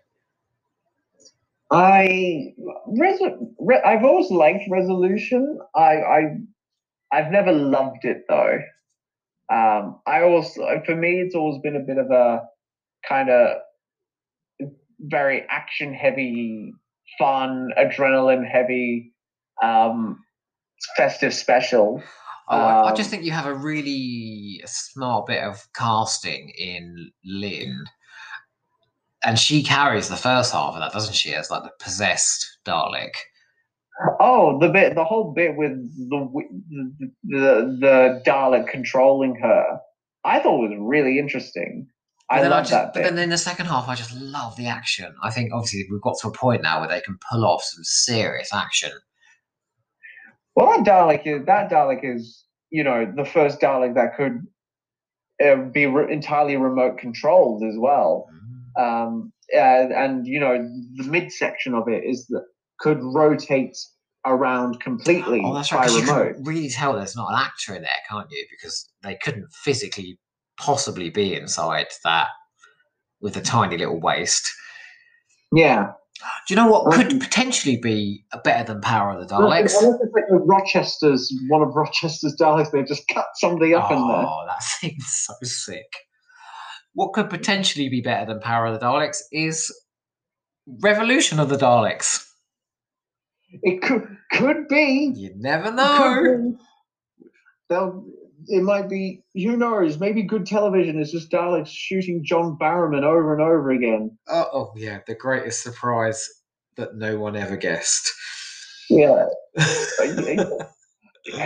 feel like as soon as we knew he wasn't in the finale, it's like he's back at Christmas. They're not going to bring. If Chris Chibnall has a Dalek kill Graham and Ryan, I will declare Revolution of the Daleks the best Dalek story of all time. But I thought you really liked those characters. Oh, I do. I just think it would be a really memorable ending. Because, I knew that's what you meant, but I wouldn't put it past you to improve your scorings of particular bad episodes if they killed off characters or companions you didn't like. Me a massacre. Do you remember the end of the 4th series of the Lucy Miller audios, where Nick Briggs killed off Lucy Miller and Tasmin and the Doctor's grandson, all in the same story? It was a bloody massacre. It was shocking. Yeah, I don't think Paul McGann has recovered since then. Oh yeah, that's his son, isn't it? Whoopsie. Oh, it is. It is his son. You're right. Nick Briggs killed off Paul McGann's son. Oh dear, oh dear. And Paul McGann's Doctor has subsequently been moping for like 10 years now or something. Then again, he probably was beforehand. I figured Power of the Daleks would be a springboard into us talking about Doctor First stories. It actually has turned out to be a springboard into Dalek stories. Since we have about 7 minutes left, why don't you sum up Power of the Daleks for me, or your experience of it? My experience of Power of the Daleks is that where do I start? In a lot of ways, it's a story. It's a story that lives. It lives up to its reputation, but not necessarily in the ways that you expect. I think it gives you, obviously gives you the Doctor's regeneration, the first regeneration story ever, but it's done in this really off kilter. It's deliberately done in this off kilter way that really throws you for six. Yeah. And for so much of the story, you're not meant to trust who the Doctor is. And so really, it's a story that delights in wrong-footing you in the moments where you feel like you'd be most sure. Especially when it comes to the Daleks themselves. Because the Daleks are the ultimate reassurance that Doctor Who's going to be as business as usual again. We got the big bads back, and we know you like Daleks, but the Daleks themselves are also really weird in this story. Well, it's very weird, isn't it, in the first 2 episodes that they're trying to convince you not to trust the Doctor, but to trust the Daleks. I think it's essentially you're right. It's asking you to no, maybe we've had it wrong for these last. The Doctor was the villain. This show should have been called Daleks. Yeah, and it would have been nice, and all the right people would. It turns out, all the right people were dying. When the Daleks were killing everybody. I'm losing my sense here. If you were following a show called, Daleks, and it was all about their attempts to take over the planet Vulcan, then the Doctor would be the villain of this piece because he comes along and massacres them all. Pretty much. I think we've discovered the secret of Doctor Who. He was the villain all along.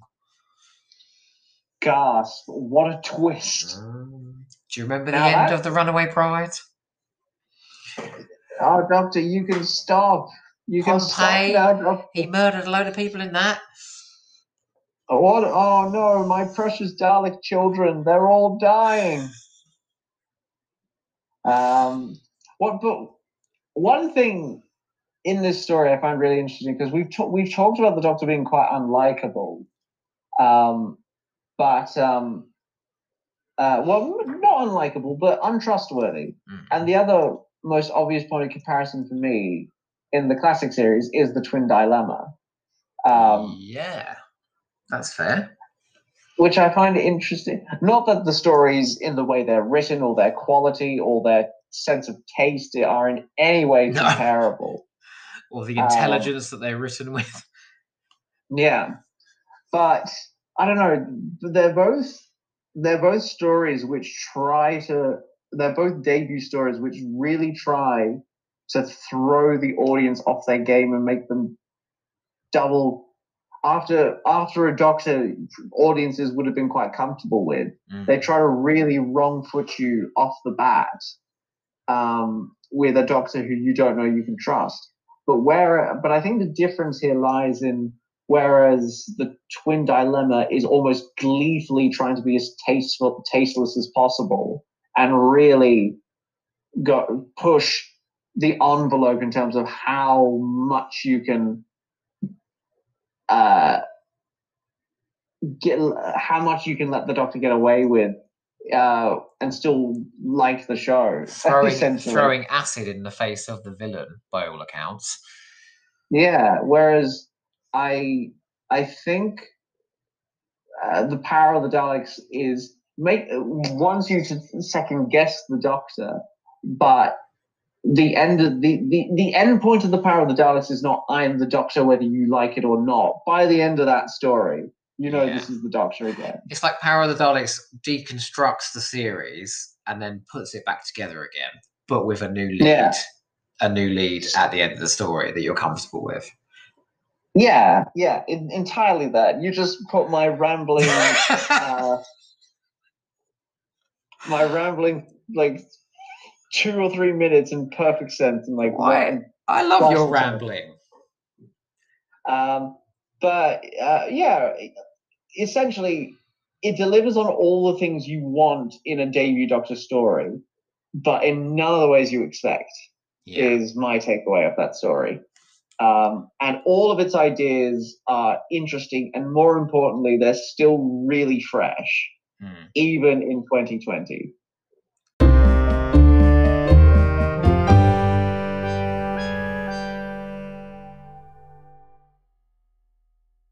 I think if there was one word that I would use to describe Power of the Daleks, it is suspenseful. It is one of the best suspense Doctor Who stories, and that's because the Doctor is a complete mystery and kind of uncomfortable to watch at times. And like you said with the Daleks, especially in those early episodes where you're just not sure what they're up to. What did you call it? Stillness of the Daleks. It really is. Stillness of the Daleks. Yeah, it's disquieting. It's weird. But they're really suggesting that there is like a dark intelligence inside, waiting to spring. And it makes you wait 5 episodes, and then when they come out, it delivers, a hell of a massacre twice over. First of the people of Vulcan, and then of the Daleks themselves. Sorry. Oh no, and to interject here slightly with it, and I think in building up to that, the Power of the Daleks does a great job of realizing it has a lot of really intriguing plot and character developments to alleviate your the feeling of checking your watch. Is like, when are the Daleks going to do all the shooting business, because you've got all this other suspenseful drama happening with all the characters. Yeah, and it's got lots of lovely stuff going on, like lots of backstabbing, which I just love, all that kind of politicking. I just think it's really smartly written. It's very well directed, and you can see from the few clips that survived, it is extremely well directed, especially the stuff at Ealing. Who directed it? Christopher Barry, who did the Daleks, Brain of Morbius, the Demons. He's a really good director. He's got a good visual eye. Troughton's not found his feet, but doing interesting things. Polly and Ben are just sort of there, but they're really eye-catching, so let's not complain about that. No, it's probably my favourite Dalek story. Wow. Yeah. I say wow. I'm not really surprised. Yeah. If it's not my favourite, it's up there. Did you find, was there any new insights or any new revelations or just anything new that you got from it on this rewatch? I'm not sure how many times. It's really hard because I've read the novelization of this. I've heard the soundtrack when it came out several times. I've seen the reconstruction online. I've watched the telesnap thing that was on the BBC. I saw the original animation. Now I'm seeing the new animation. It's like I've watched this story so many times now. I feel like I have actually seen the live action version of it. This is obviously until it's discovered, if it ever is, this is the best we're ever going to get. We're just going to have to do an Into the Daleks story to get inside your head to get the original footage, if it's up there. I've seen more versions of this than I have of Sharda. Wow, I never thought I'd hear someone say they'd seen more versions of Sharda. I think the only thing that really stood out to me as what I didn't quite realise before was just how creepy Troughton is in the first episode. He really is not doing anything at all to reassure the kids at home that this is the Doctor. So that's probably it. Before we go, yes, we have not kicked off our third series of the Nimon Be Praised with our new story of quotations. You're right. When you said kicked off, I thought you were about to say kicked on this podcast, as if the last 2 hours had just been a warm up for the main discussion. So now we're really going to start talking about Power of the Daleks. Yeah. Now we're going to do our scene by scene breakdown. Well, it does seem to me that we can't do a one shorter than 2 hours now. But that's just because we do like to wobble on about Doctor Who. Yeah. Oh, and I think as this podcast has proven, I do know how to wobble. Well, me too. We are wobblers. Yeah. Do you have a quote from Sharda for me? I do indeed. And that is Romana going, really, Doctor? A great criminal, your hero? Oh. And my one is the computer. It's a very obvious line, though. Oh, it's such a good line, though. Dead men do not require oxygen. Oh, it's a classic. And it's a good note to say that is where we will be next time you listen to us. We will be inviting Nathan back from Flight for Entirety, and the three of us will be discussing a story each from the Graham Williams era. For Jack, it is The Pirate Planet from For season 16. Nathan, it is City of Death, and for me, it is Sharda. So if you want a huge, huggy loving for Douglas Adams, you will not be disappointed. We've been promising this one for a while, but by God, it is nearly upon us. That's right, and it's going to be a cracker. But until then, we've said our quotations, we've said our pieces. Patrick Troughton has apparently creeped us out relentingly, especially because he was not actually on the screen at all. So well done, Pat. It's that voice. He's like, ha ha ha. And hopefully our voices have not creeped you out. Hopefully you're still here with us. And as usual, we will depart with our echoing cry of the Nimon be praised. Oh man, we're getting so good at this. Did we get it on time? I had no idea. Yeah, absolutely. I think we were bang on.